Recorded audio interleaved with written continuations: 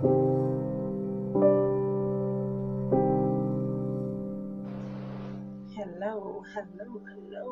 Mahabaliki, Mahabalikas, and welcome to another fabulous episode in our series, Daily Guideposts. I welcome you, and I will start off by saying, first, thank you for making me so wonderfully complex.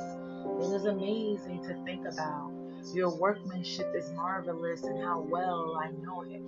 That is in the book of Psalms, chapter 139, verse 14. And we will go ahead and jump right into our wonderful, dearest story coming from Mrs. Vicky Cooper.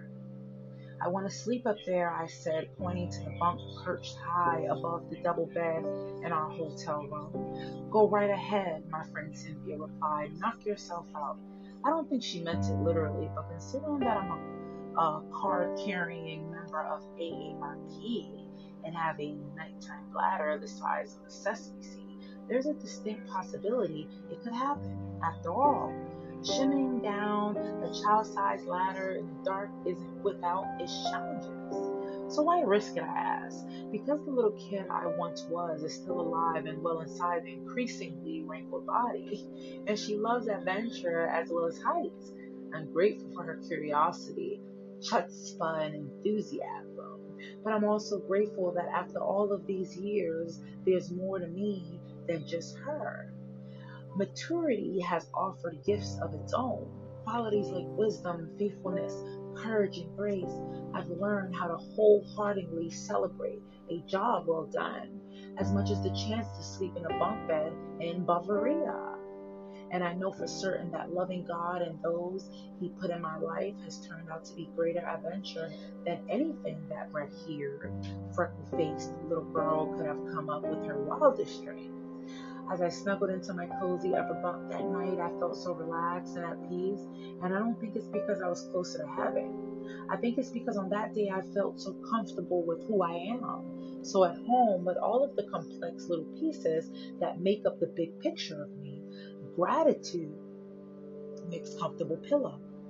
So I end with you all by saying, dearest Father, thank you for all of the ways you've helped me grow up, grow strong, and grow to love you and all you have created, including me.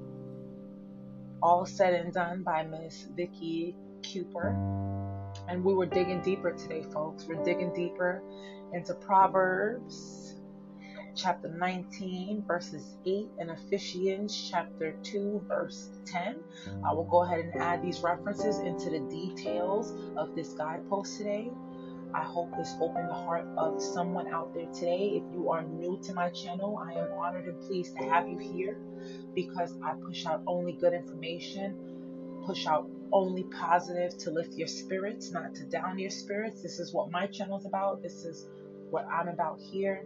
It's not about just preaching God or preaching spiritual words and this and that. It's about really spreading the word of the knowledge that I gain in order to little by little make myself a better person. So I'm on a journey as well. So this is not just something where I'm just like on here reading to you guys. Like, no, I'm constantly changing myself every day too to become a better person every day. I'm just sharing what I'm learning along the way with you all. So if you appreciate the content that I'm pushing out, this is free to listen to, because if you're listening to it now, you know that this is free. This is free content. However, my channel does push and grow with any donations, and all donations are appreciated. You can also subscribe to my channel, quote unquote, subscribe by doing a donation of $1 to $5 to $10 a month. And if you can't afford any of that, I would just be well appreciated you by taking a click and listening for a few minutes of your time. So thank you all today for taking 4 to 5 minutes out of your day in order to listen to my podcast.